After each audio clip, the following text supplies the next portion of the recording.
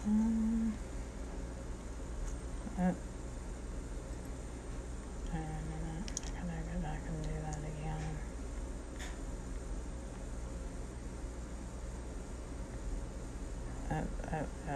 Okay. Okay, we're ready. We're back. And here we go. At one stage, shortly after objects were seen heading towards DC, over 500 people on the ground observed this strange object hovering northwest of the city, including a physics professor from George Washington University who says that during the 8 minutes this object was in sight, it came down so low that downtown buildings were obscured from his view. So that I find an interesting aspect of the DC sightings, that one actually came down that low. You talked about these giant craft. I can't remember where it is exactly in the book, but I thought it was in relation to the Washington D.C. Overflights, where these things like the giant craft from Independence Day or something were way up in the sky. That's absolutely right. This is according to Major Donald Kehoe, who was a hero of mine, and he was responsible indirectly for stimulating my interest in the subject back in 1955. He discovered that during the period UFOs were being tracked in the DC area, gigantic objects were tracked orbiting Earth. 2 of them, he says, came down between Washington and Baltimore and hovered at around 79,000 feet. And this is what he told journalist Bob Pratt, whom I knew as a very, very good journalist. This is what Kehoe says. I talked with one of the pilots who was in the jet squadron that was trying to get up near one of those things, and he said, I've never been more terrified in my life. Just to look at that thing, you could tell that you'd be crazy to go up there and try and shoot at it. Thank God we couldn't get up that close. Later on, he had a friend who told me, yeah, I was there and I was scared too. I don't know any of the pilots that were involved who weren't scared just seeing those huge damn things.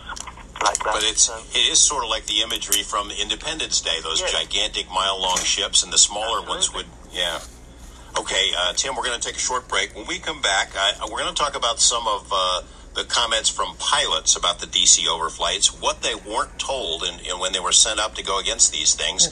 I'm George Knapp on Coast to Coast AM. We'll be right back. Welcome back to Coast AM, everyone. I'm George Knapp. I jumped the gun there a little bit. We're talking with Tim Good, the author of a book called Need to Know about military encounters with UFOs. And Tim, we were talking about the July 1952 overflights of Washington, when a lot of American warplanes were sent up to pursue these UFOs, these objects. In your book, you mentioned that the pilots are there are some comments from pilots who are very upset that they weren't told the truth about what they were going up there to chase, right? Yeah. Would you elaborate on what it was, what their concerns were? I mean, were they close enough to see these things to be concerned about what it was that they're going up against? Well, absolutely. I mean, I'm quite sure that footage was taken with gun cameras at that time, but the whole thing had to be downplayed. There's absolutely no question about this, and so the pilots were very unhappy that a lot of their reports were being publicly discredited when they knew that all these things were going on. And we know that General Benjamin Chidlaw, who was former commanding general of what was then called Air Defense Command, said in 1953 that we take this stuff seriously when you consider we have lost many men and planes trying to intercept them, and this, of course, is one of the big secrets. And it was confirmed. I mentioned the statistics of the 1,773 unexplained accidents from 52 to 56. According to Leonard Stringfield, whom I knew, a great researcher and former Air Force intelligence officer, he was told by a reliable source at that time that the Air Force was losing about a plane a day to the UFOs, and that absolutely tallied. You know that apps and websites are collecting your data. You know that some devices are... With the Defense Department statistics, which published in my book for the first time, thanks to Richard Hall and his informant, Dr. Fontes in Brazil. You know, I remember reading your book, Above Top Secret, long ago, and there was a photo of Winston Churchill in there, and a quote from him as saying, ordering the Ministry of Defense, I guess, hey, what's the deal on the UFOs? But until I read this new book, I didn't understand the context. His comments were inspired by the DC overflights, or was it something else? Yes, it was by the DC overflights, absolutely. What does all this stuff about flying saucers mean? What's the truth? Let me have a report at your convenience. That's off the top of my head. It was something like that, and they came back, Prime Minister, don't worry. Well, we've made an investigation in conjunction with the Americans. They were referring, of course, to the top secret Flying Saucers Working Party, as it was called in Great Britain. Wonderful title, which was established in 1950. For 1 year, they liaised with the Americans, and the object of the exercise, in my opinion, was the Americans were trying to get the Brits to discredit as many, especially the really good caliber sightings coming from pilots. I mean, we had sightings here in the very early 50s, prior to Washington, that there were sightings over Farnborough. Sort of major test pilots were seeing these things at Farnborough, Royal Aircraft Establishment at Farnborough in Hampshire, and at low level, a craft came right over, I've described this in the book, came right over the airfield, seen by many officers, including these test pilots, on the ground. And this thing it was at about, I don't know, no more than 1,000 feet, something like that. And it was metallic, it was making crackling sounds, there was a smell of ozone, there was a humming sound, and so on and so forth. And all the people from the Flying Saucers Working Party came to investigate. They took details very seriously and everything, and officially the report was that the pilots had mistaken just conventional aircraft.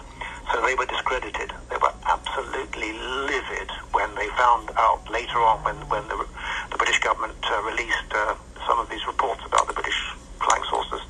Wasn't there something involving Lord Mountbatten? He had an interest in the phenomena. Maybe something about something landing at on his home? Absolutely, yes.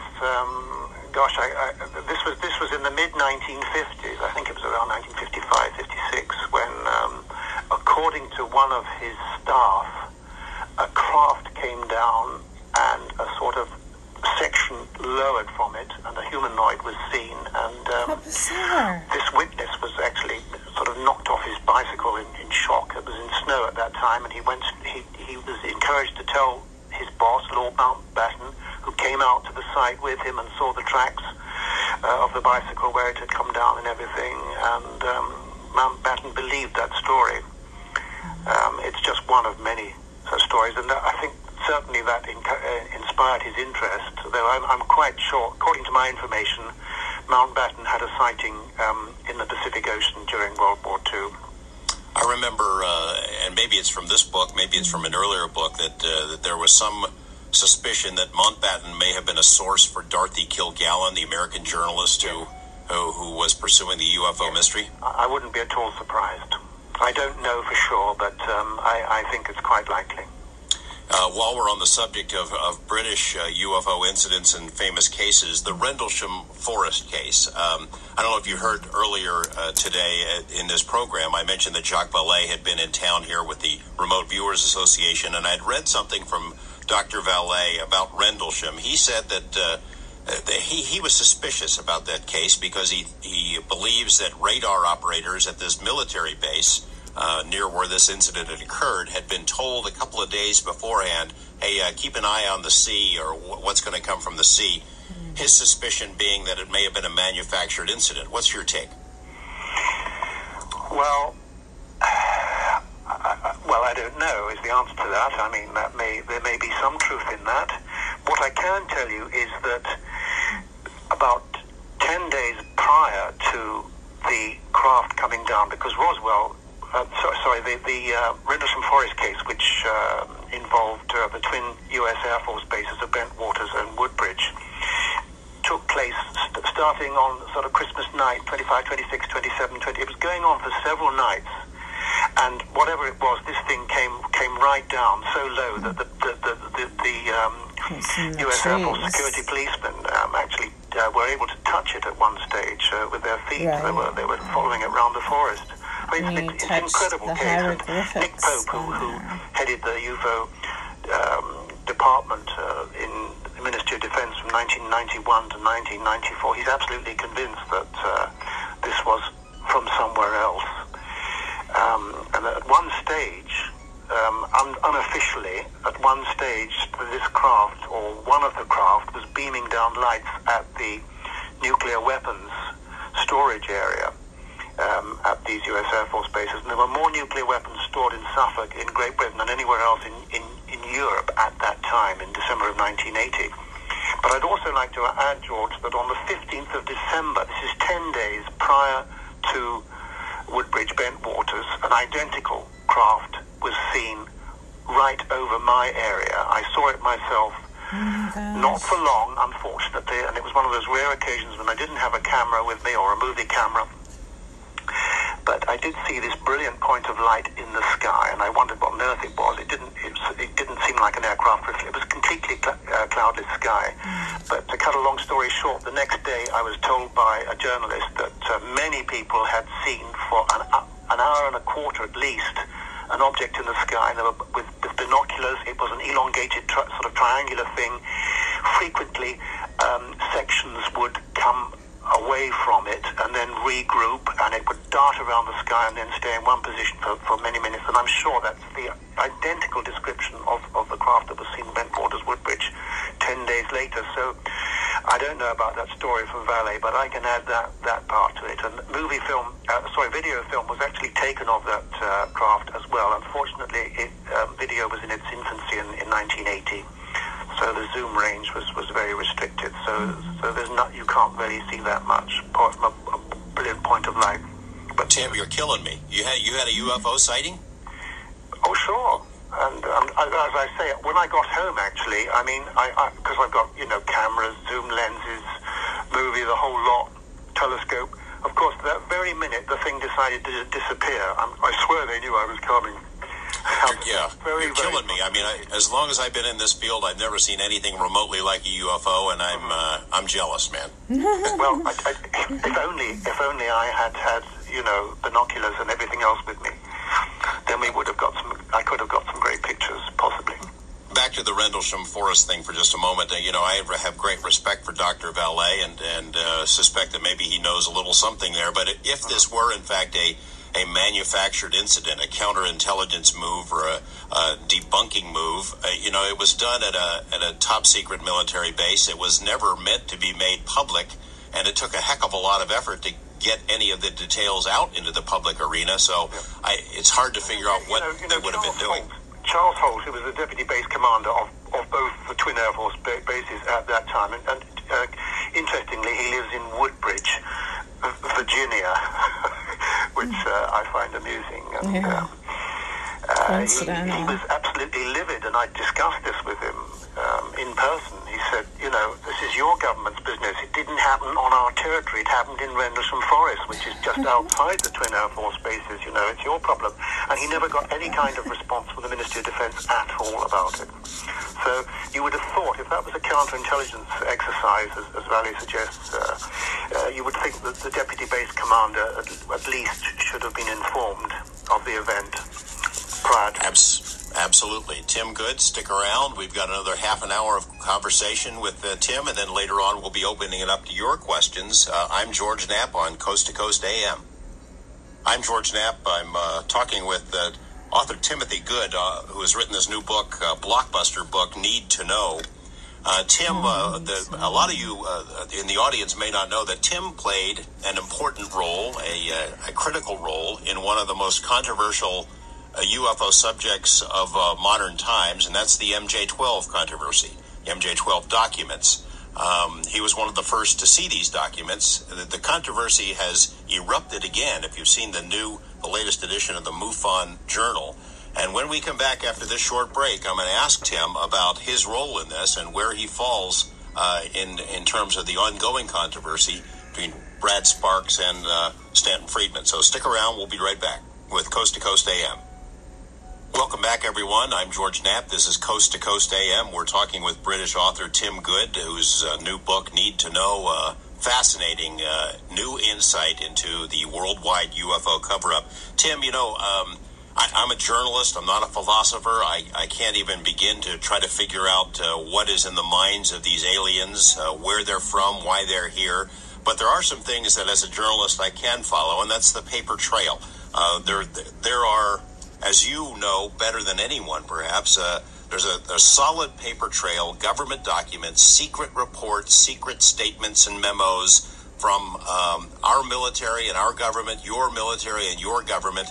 These are documents that were never meant to be seen by the public, which describe the military's true take on UFOs and this mystery. You include a lot of these documents in this book, Need to Know, including this Nathan Twining memo, September of 1947, in which he basically says these UFOs are real, right? Oh, yes. I mean, there's nothing spectacular about that, but I mean, that's official. The phenomenon is real and not something visionary or fictitious. That's what Twining said, and that is the official military position. And I'm surprised that more people don't cite that. I mean, that goes back to September of 1947.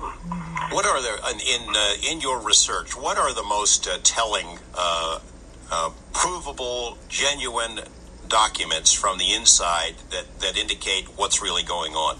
Oh my goodness, I wouldn't know where to start, George. I mean, there's so many.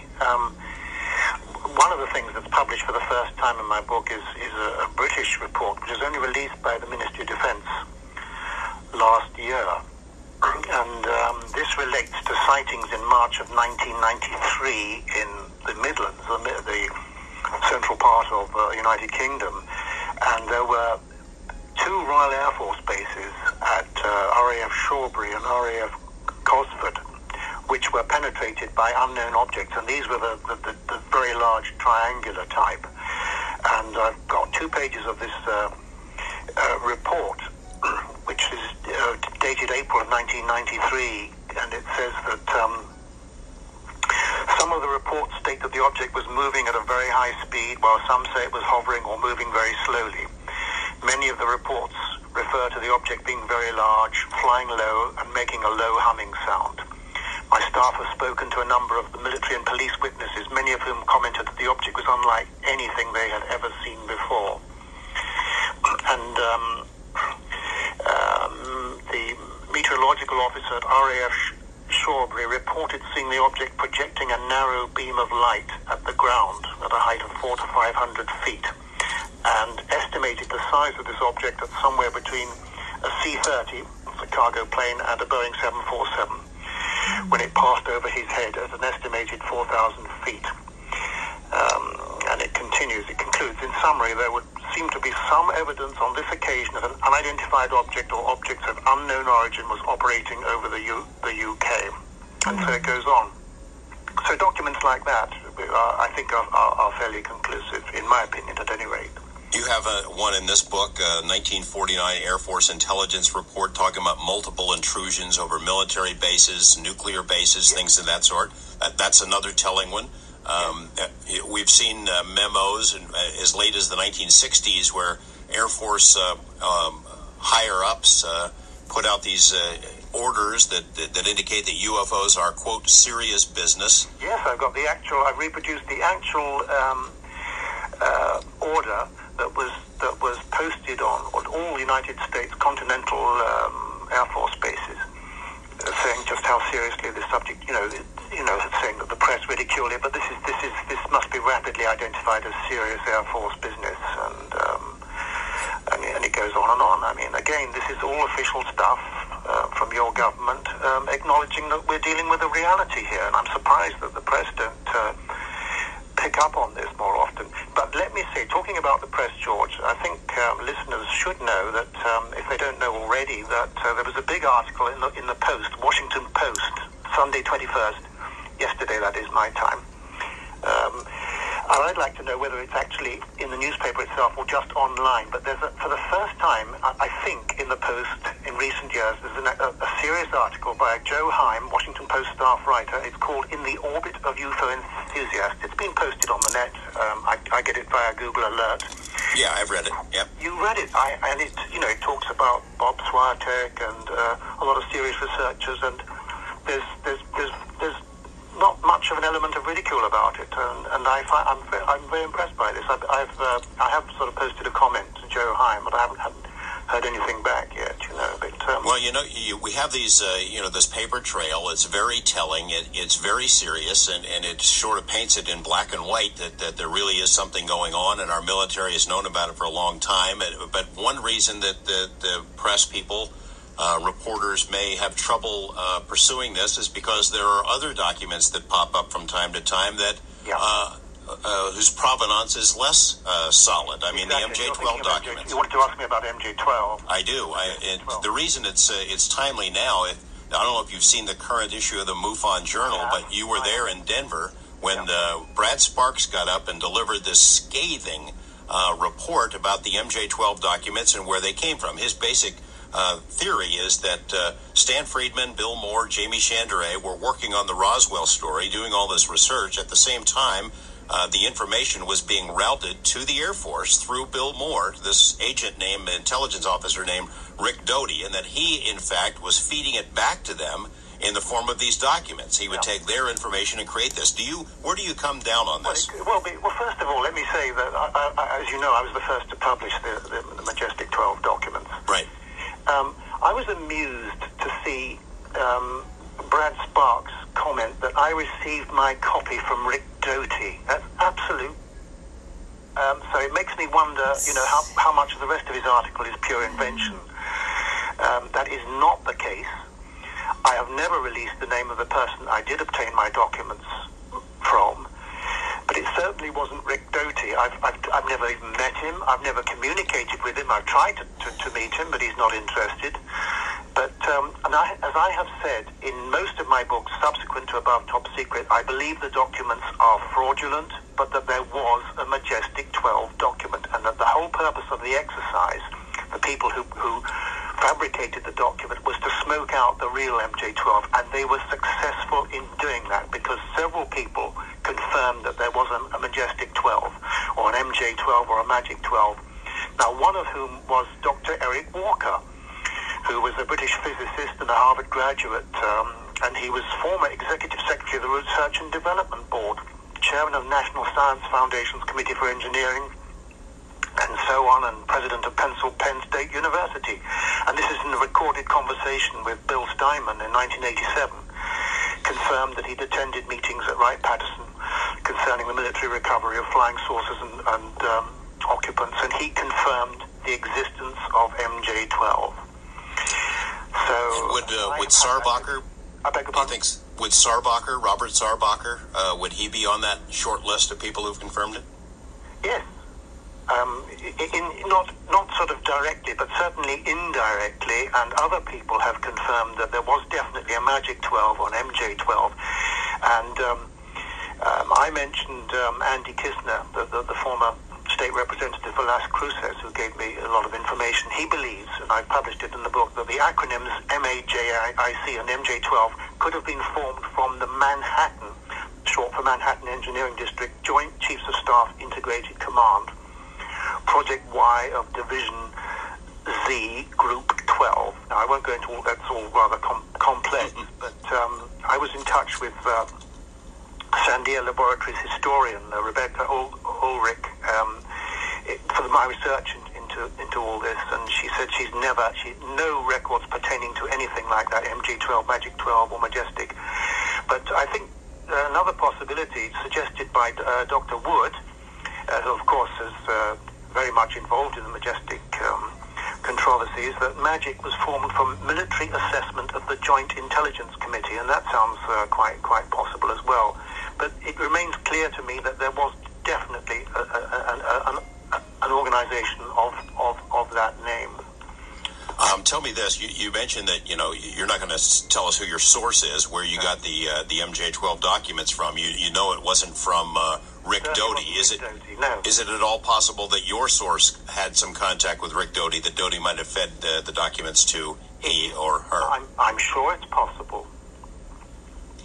Okay. So do you believe that there's an MJ-12 now, or something like it? By whatever name, yes, I do, definitely. Do you have any kind of proof, or is it just a feeling that I don't have any proof, no. More of a feeling that there would have to be someone that would handle this stuff? Absolutely, no question about it. What's your take on Colonel Phil Corso? I think he's on the level. Unfortunately, he didn't check the manuscript before it was published, so there are a number of errors and things have been slipped in by his co-author, which are not quite accurate. But I think essentially, yes, he was absolutely on the level. Moreover, people have tried to tell me that Corso had nothing to do with the National Security Council. This I've been able to disprove because I have the actual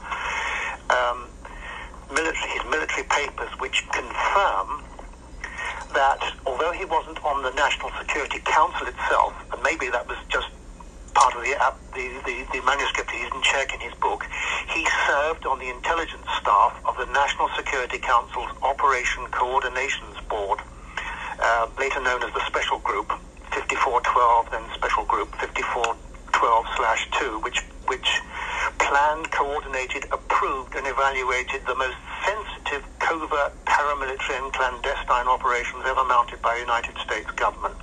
So that's what Corso was doing. Top secret work as an intelligence officer at the National Council, but he didn't actually stand on the National Council, the Security Council itself. Right. And now, one of the main criticisms of Corso, he had said that technology, that materials from crashed or recovered saucers had been sort of filtered out to industry, to national labs and things of that sort. In the 60s, the early 60s. And of course, the critics have said, "No, that's a bunch of baloney. We developed this stuff on our own." There's a paper trail to show where fiber optics and things like that came from. That's right. Absolutely right. Well, Corso's take on that was he told a friend of mine who is very well informed. He told that person, scientist, that was not what his position was, that they actually farmed this stuff out to the American industrial corporations at a time when people were starting to work on this. So it wasn't as described in the book. So the critics are absolutely right, but Corso himself was very upset that that's the way it came across in the book, and it's not what he maintained. You and I, we started our conversation with talking about disclosure and how it might work and why it's unlikely. This topic came up while we were in Denver.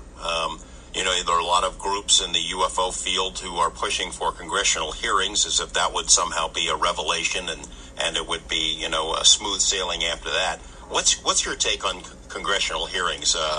Possible, likely, unlikely, unproductive? Listen, I've been involved for decades, periodically assisting congressmen, a number of your congressmen in inquiries with the object of getting closed hearings.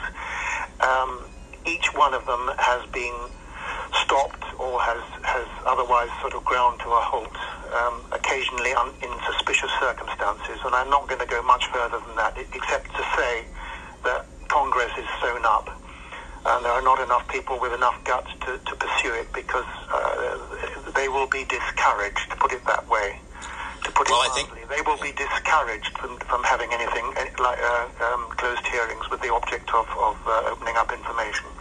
I think I've spoken to some of the same people that you've spoken to. I know that there is interest among some elected members of Congress in this topic, but it's got to be on a very quiet level. And just from a pure political standpoint, they'd be crucified for showing an interest in a topic that so many people think is goofy. The other thing I worry about is, and maybe you can comment on it as well, is the existence of highly vocal UFO groups who would raise hell if they were left out of any congressional hearing.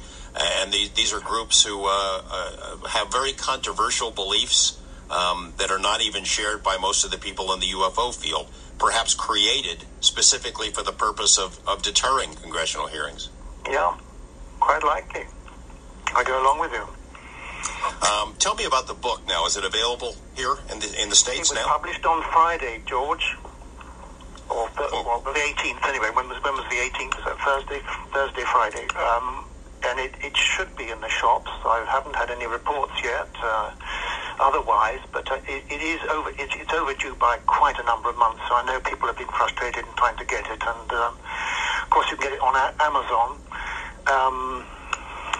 for a cheaper price and so forth. But it should be in the bookshops, and if there's any problem, you can put people in touch with me if okay. Well, Need to Know, UFOs, the Military and Intelligence by Tim Good. That's the book. Any chance you're going to do a book tour? You coming over here to speak? I wish, but I can't afford it, believe it or not. Unfortunately, I'd love to do that, and I'm cooperating with my publisher as best I can in promoting the book, but I shall certainly be over in the States next year. You're working on another book already, or can you tell us? I'm still recovering from this one, clearing the debris, all the research material. And is your publisher, I know this is a different publisher for you this time? It is, yes. Pegasus Books of New York, and on my website there are details of how to contact them should any difficulties arise with obtaining books. And I can also send, if anyone wants me to send them the press release, I'd be glad to do that. There's one other question. I'd be glad to give any interviews in people's local towns or radio stations or whatever. All right, there it is, folks. We're going to open this up to your questions for Tim Good in a minute. I've got time for one more, unrelated to the UFO cover-up stuff that we're discussing in your book, Need to Know. It's about Skinwalker Ranch, which is, of course, is something that I've written about, the Utah ranch. And while we're researching, working on the book about the strange goings-on there, we come across your reference to a similar ranch in Colorado. I know it's been a while since you looked at this stuff. Can you remember enough details to know whether the comparison is valid? I think very valid indeed. This I wrote in my book. I believe it was Alien Contact, the one in the States, and they called it Alien Liaison. Over here I had a chapter on that. I think it was called Colorado Breakthrough, or just Breakthrough, I forget which, but I found that very interesting, particularly since there was a U.S. Air Force officer involved, and it wasn't that far from the U.S. Air Force Base, and these Bigfoot sightings, all manner of strange things, and UFO sightings, and actual contacts with humanoid type occupants, and I find that a very, very compelling case. So there are parallels with the Skinwalker business. Any possibility that was some sort of a disinformation campaign or psychological exercise, or do you have an opinion? Yes, it may well have been a psychological exercise, George, but, the question is who's perpetrating it. I mean, the aliens aren't above sort of befuddling us, and are they? No, they are not, and neither is our government. Tim Good, good chatting with you, but stick around. We're going to open up our phone lines, and listeners, I hope you got your A game on, and you got some good questions for Tim. We started this evening by discussing the passion that Coast to Coast listeners have for the show. Well, show me how much you care about it. Put your thinking caps on. Ask some good questions of Tim. Because he's here, and he's here for you. We're going to go to the wild card line. Jim in Pennsylvania. Jim, what's on your mind? Yeah, George, good evening. Listen, Good evening. I would like to revisit your question to your guest in regards to our being able to shoot down technically advanced, or I should say technologically advanced craft. And I have a theory on this, and I'd like to bring your guest's considerable expertise to bear on what I think is actually happening. Okay. I believe that we do not have the capability to shoot these craft out of the sky, and that what's happening is that we're more or less being swatted aside like flies or mosquitoes.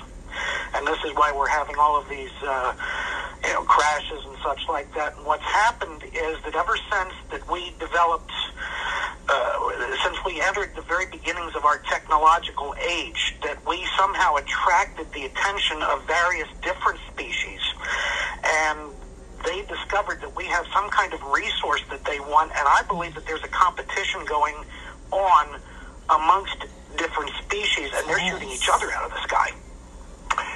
Jim? Yes. I agree with every word. Good. Absolutely spot on. So, Tim, you don't believe that we have the technological capability of shooting any of them down? I don't think so. I don't think so. They have the ability to travel either through time or another dimension, or have broken the light barrier. If they're going to share that technology with us, they certainly would have shared a lot more than they already have. I don't think that we're ready for it, and I think they have the intelligence to recognize that.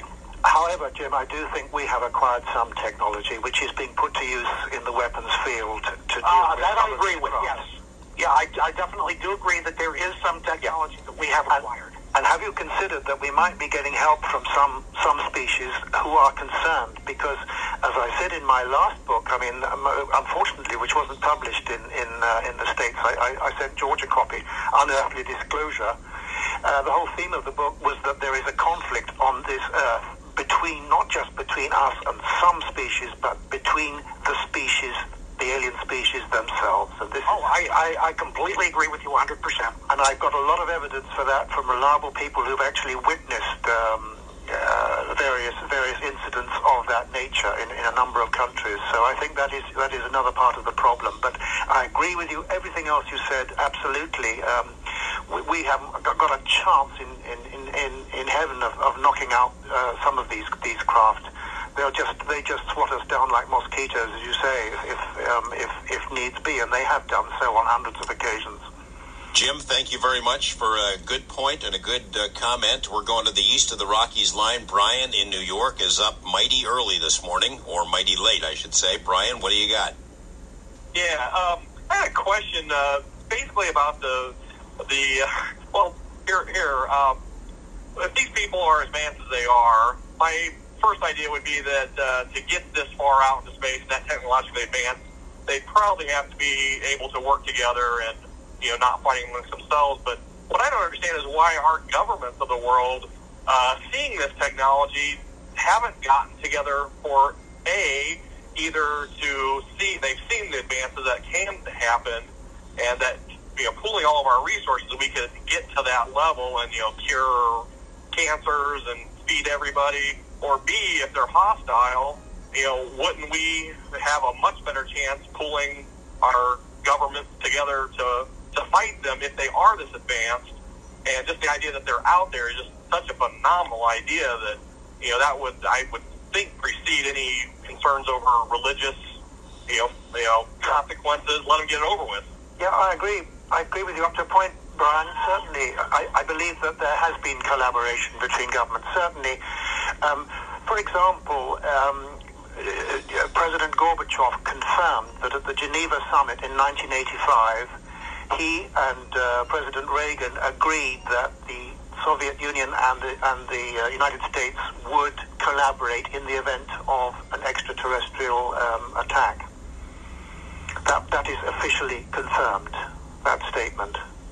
So there was collaboration. I don't know, it doesn't look very good at the moment, collaboration with with Russia, but certainly there has been collaboration. This is confirmed by a lot of scientists, and it's not generally known. This is officially now confirmed that in 1977, President Andropov of the Soviet Union set up the top secret, it was called Institute 22, that was the code name, for a top-secret UFO research project that involved 4 million military personnel, as well as probably 1 billion or so civil servants. It was classified, highly classified. It lasted at least 10 years, and this has been confirmed by many military and scientific personnel.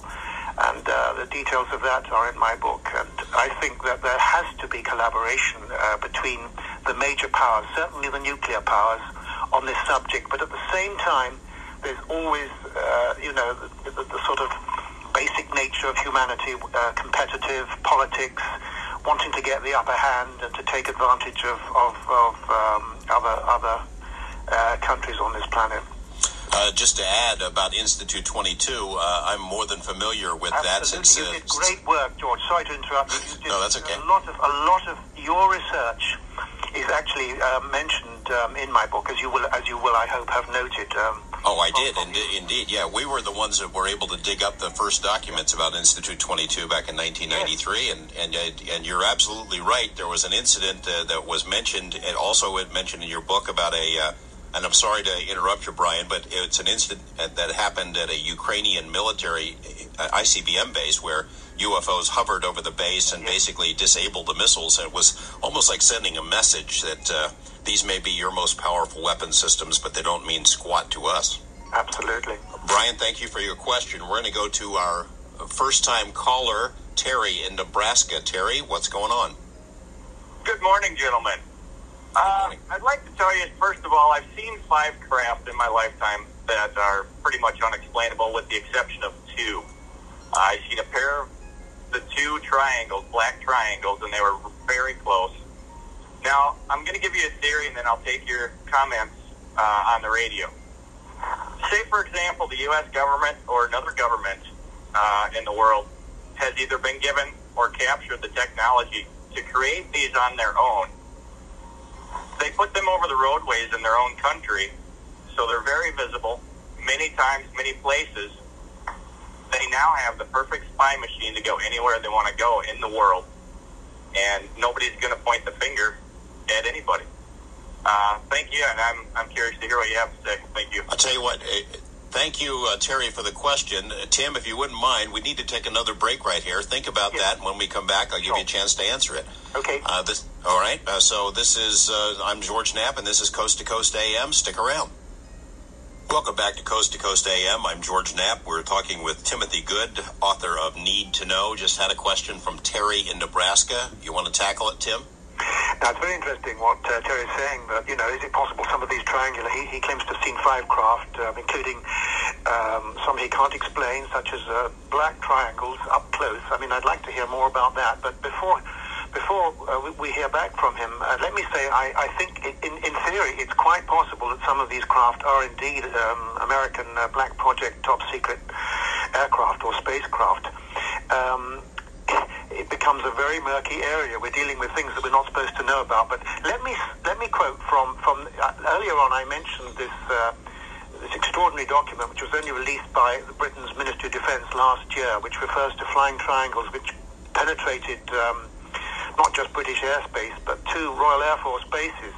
And let me just read the last paragraph of this previously secret document. In summary, there would seem to be some evidence on this occasion that an unidentified object or objects of unknown origin was operating over the UK.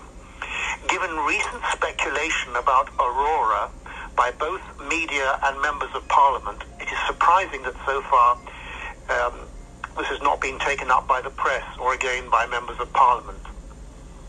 If there has been some activity of US origin which is known to a limited circle in the Ministry of Defence and is not being acknowledged, it is difficult to investigate further. So I think that says it all, really. There is consideration then, and that's 1993, quite a long time ago, about penetration by triangular objects. And I'd like to hear more about what you saw, Terry. Terry's gone. He's listening on the phone. But I'll just add this, Tim. I don't know if you're aware, if you're familiar with what this study that NIDS has done, the National Institute for Discovery Science, which was based here in Las Vegas and is now inactive. But they've taken a pretty hard look at the Black Triangle sightings, and what Terry was saying is pretty accurate. These things have been seen over major cities, over highways, as if whoever is flying them doesn't really care if they're seen by a lot of people. That's right, yeah, and it's possible. I keep an open mind that some of these are indeed American top secret aircraft and spacecraft. You know that Ben Rich, who was one of the heads of the famous Skunk Works, Lockheed, producing the U-2 and Stealth and so forth, has gone on the record, and I know one of the people who this was told to, and I've written it in the book. I mean, Rich said, we have the technology to go to the stars. And he was very serious about it. He said, we're just lacking a few equations. And this was about at least 10, 12 years ago. He said, we're just lacking a few equations, but we have the technology. Boy, oh boy. We're going to go now west of the Rockies. Ryan in Vancouver. Ryan? Hi, how's it going? Yeah, Morning. I'll just make it brief. I got 2 questions. Yeah, for Nick. How's it going? Did you ever, by any chance, ever work with J. Allen Hynek or Nick Pope? And that's kind of weird because you're speaking of Kelso, Washington. I just live south there in Vancouver, so and that's kind of weird because my grandpa was out here and he told me about that before he died. But yeah, I just want to know, and I'll take my answer up there. I appreciate it.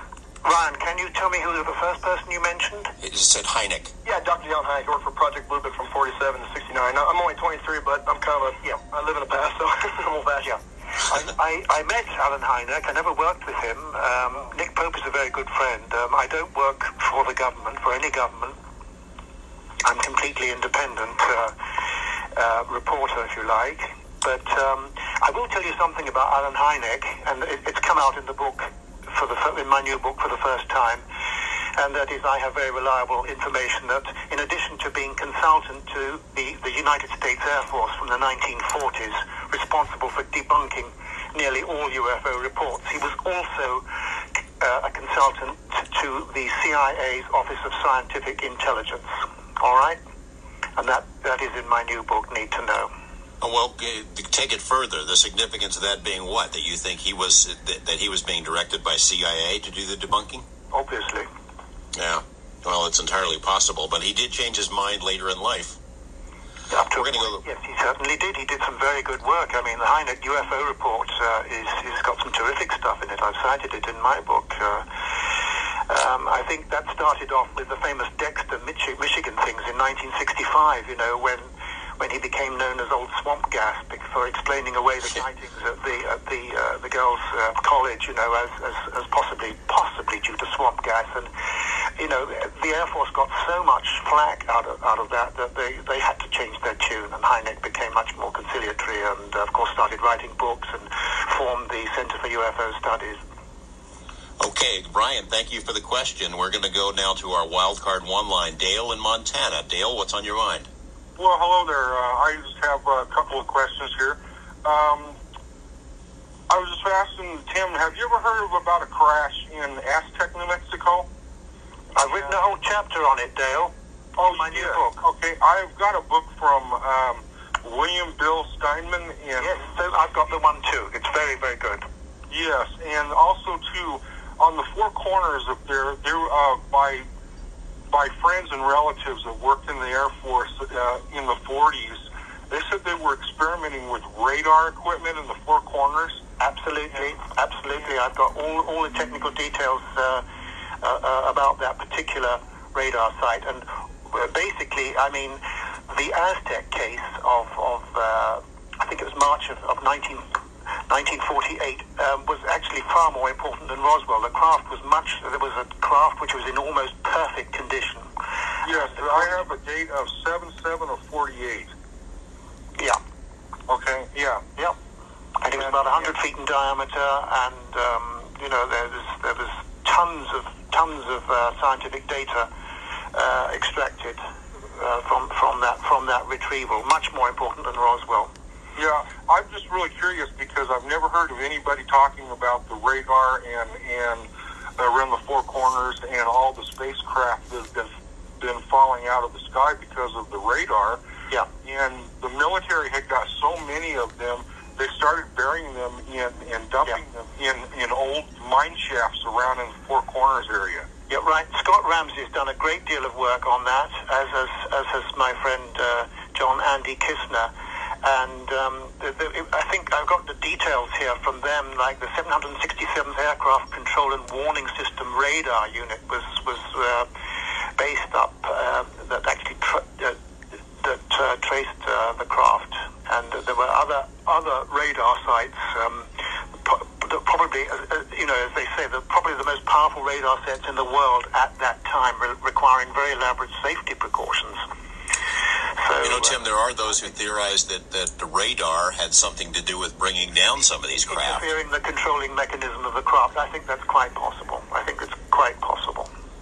Hey, Dale, thank you very much. We're going to go to Pete in one of my favorite cities in the world, Nashville. Pete, what's on your mind? Hi, George. Good evening. Good I was wondering how long all this stuff's going to keep going on before somebody can actually get our government or UFO land to, I guess, inform everybody. It seems like we're the only ones in the dark. Our government's kind of tossing back and forth. Yeah. Like Area 51.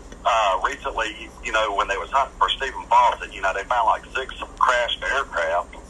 And about a year ago, Art Bell had an interview with somebody called in and was doing a flyover over Area 51. And it was a crazy call, and he started reporting how they were being shot at and everything. And Art was trying to advise the guy not to go in there. Then all of a sudden he disappeared, and this aircraft, all these aircraft they found out in the desert there, one of them could be his. How long is all this just going to keep going on before somebody lets something out? I don't know. I don't think two things, though, Pete. First of all, when we talk about governments covering up, we're talking about a fraction of people in governments who actually know what's going on, believe me, it is such a sensitive matter that only those with need to know will find out something about it, and even then it's all compartmented. So you're talking about, if you like, an inner government or a cabal. It's nothing less than that, in my opinion. And secondly, I think it was about 5 years ago, I asked a friend of mine in Washington how long it's going to be. I mean, he knows that I've been studying this subject since 1955, actually. And I said, how long is it going to be before this sort of stuff's going to come out? And he just said two words to me, laughing. He said, "Stay healthy." So, it's going to be that a was while. 5 years ago, and I think it's been pointed out to me on several occasions. It has to be gradual, and even then, are we going to get the full truth? I very much doubt it. Do the aliens want us to know what they're doing here? Do you really think so? I think in some cases, absolutely, some of them might. We have allies, put it that way. There are people out there who look compassionately at the human race, but there are others who are more interested in what their own needs. I'm quite sure of that. Tim, that there are those who believe, and some indications, that perhaps the technology, the secrets, have been taken out of government, out of the purview, put into private hands as a further buffer between, the truth and us being ever finding it out. What do you take on that? I think it's more than likely, George, quite frankly. There's got to be some sort of corporate and individual sponsors involved in all this that are anxious to protect the status quo. All right. Well, Pete in Nashville, thanks for that call. Good calls tonight, Coast to Coast AM listeners. I'm George Knapp. We'll be back in a moment with more of Tim Good and more of Coast to Coast AM. Good morning, everyone. Thanks for sticking with us. It's been a fascinating couple of hours with Tim Good, the author of the new book, Need to Know, UFOs, the Military, and Intelligence. And Coast to Coast listeners, you're coming through with some mighty fine questions this morning. We're going to go now to our wild card line. Larry in Montana. Larry, you're on Coast to Coast AM. Hello, how are you? Good evening. Okay. Good morning, I'm sorry. I had a question about Dr. Brown's sphere that was found. It's a quartz crystal sphere that was found in 1970 off of the coast of Bimini. And I feel that it is the key to cheap free energy and how the pyramids were built.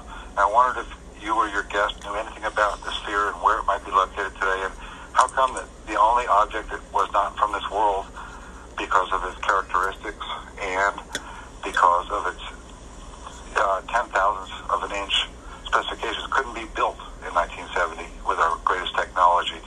And I will take the answer off the air, and I want to tell you that I really appreciate the integrity and the focus that y'all are showing in the show.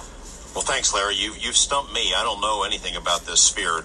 Tim, does that ring a bell with you? It's out of my sphere too, George. I have the faintest idea about this thing at all. Larry, we're sorry we can't answer that, but maybe that's something we're going to have to look into and maybe delve into it on a future show. We're going to go to our first-time caller line, Ed in Wisconsin. You're up kind of early this morning, Ed. You're on Coast to Coast AM. Thank you.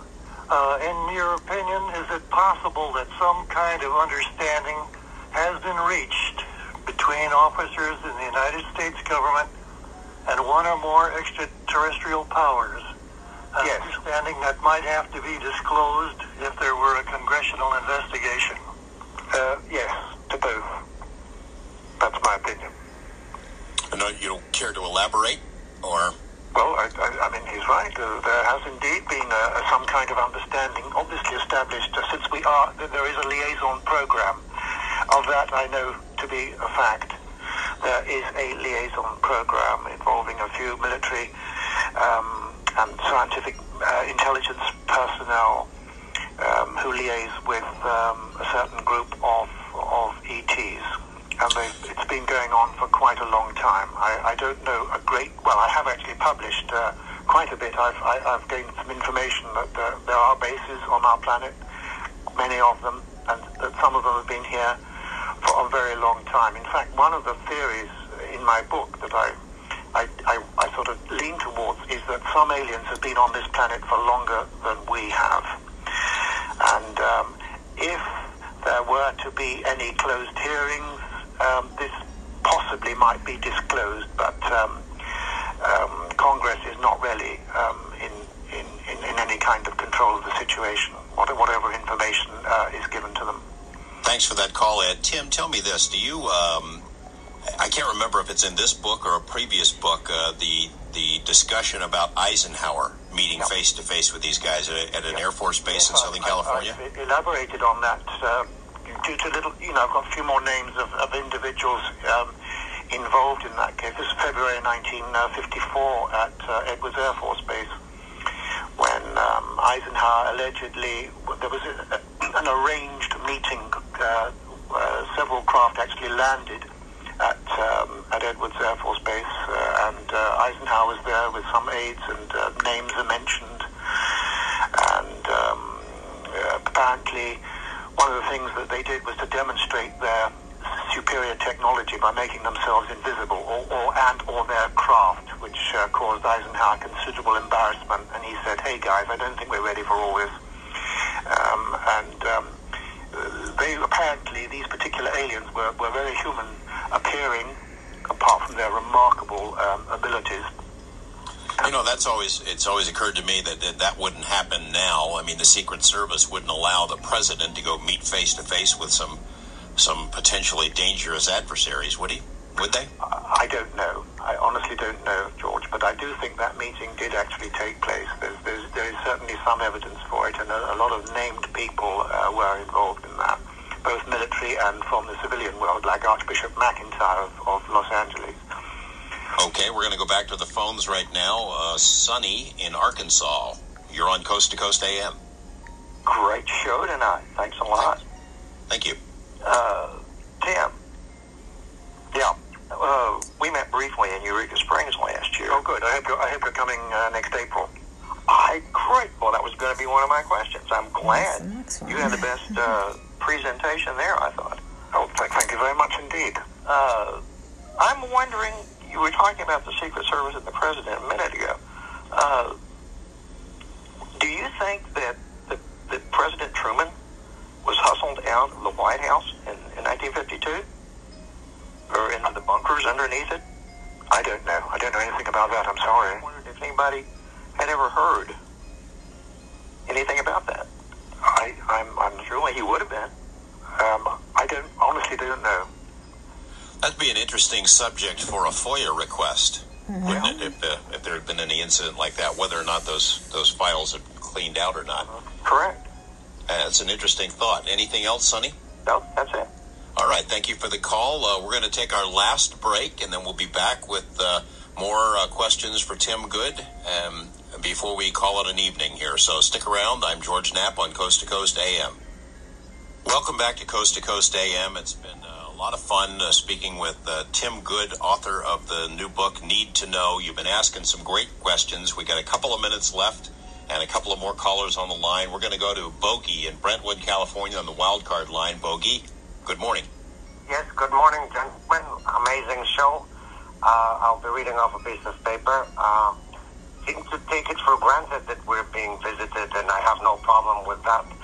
But even with our science, we know that the energy required to achieve any kind of interstellar travel or bending of the space and time, is it really possible for living beings or beings that are perishable, which have a limited amount of lifespan, for them to travel here? Or would we be looking at something that they call the Van Neumann probes, which is a sort of self-replicating artificial intelligence that time doesn't really matter for it, and they could travel with the space, with this of our shuttle, and they'll still get to the end of the galaxy, even in billions of, but they don't.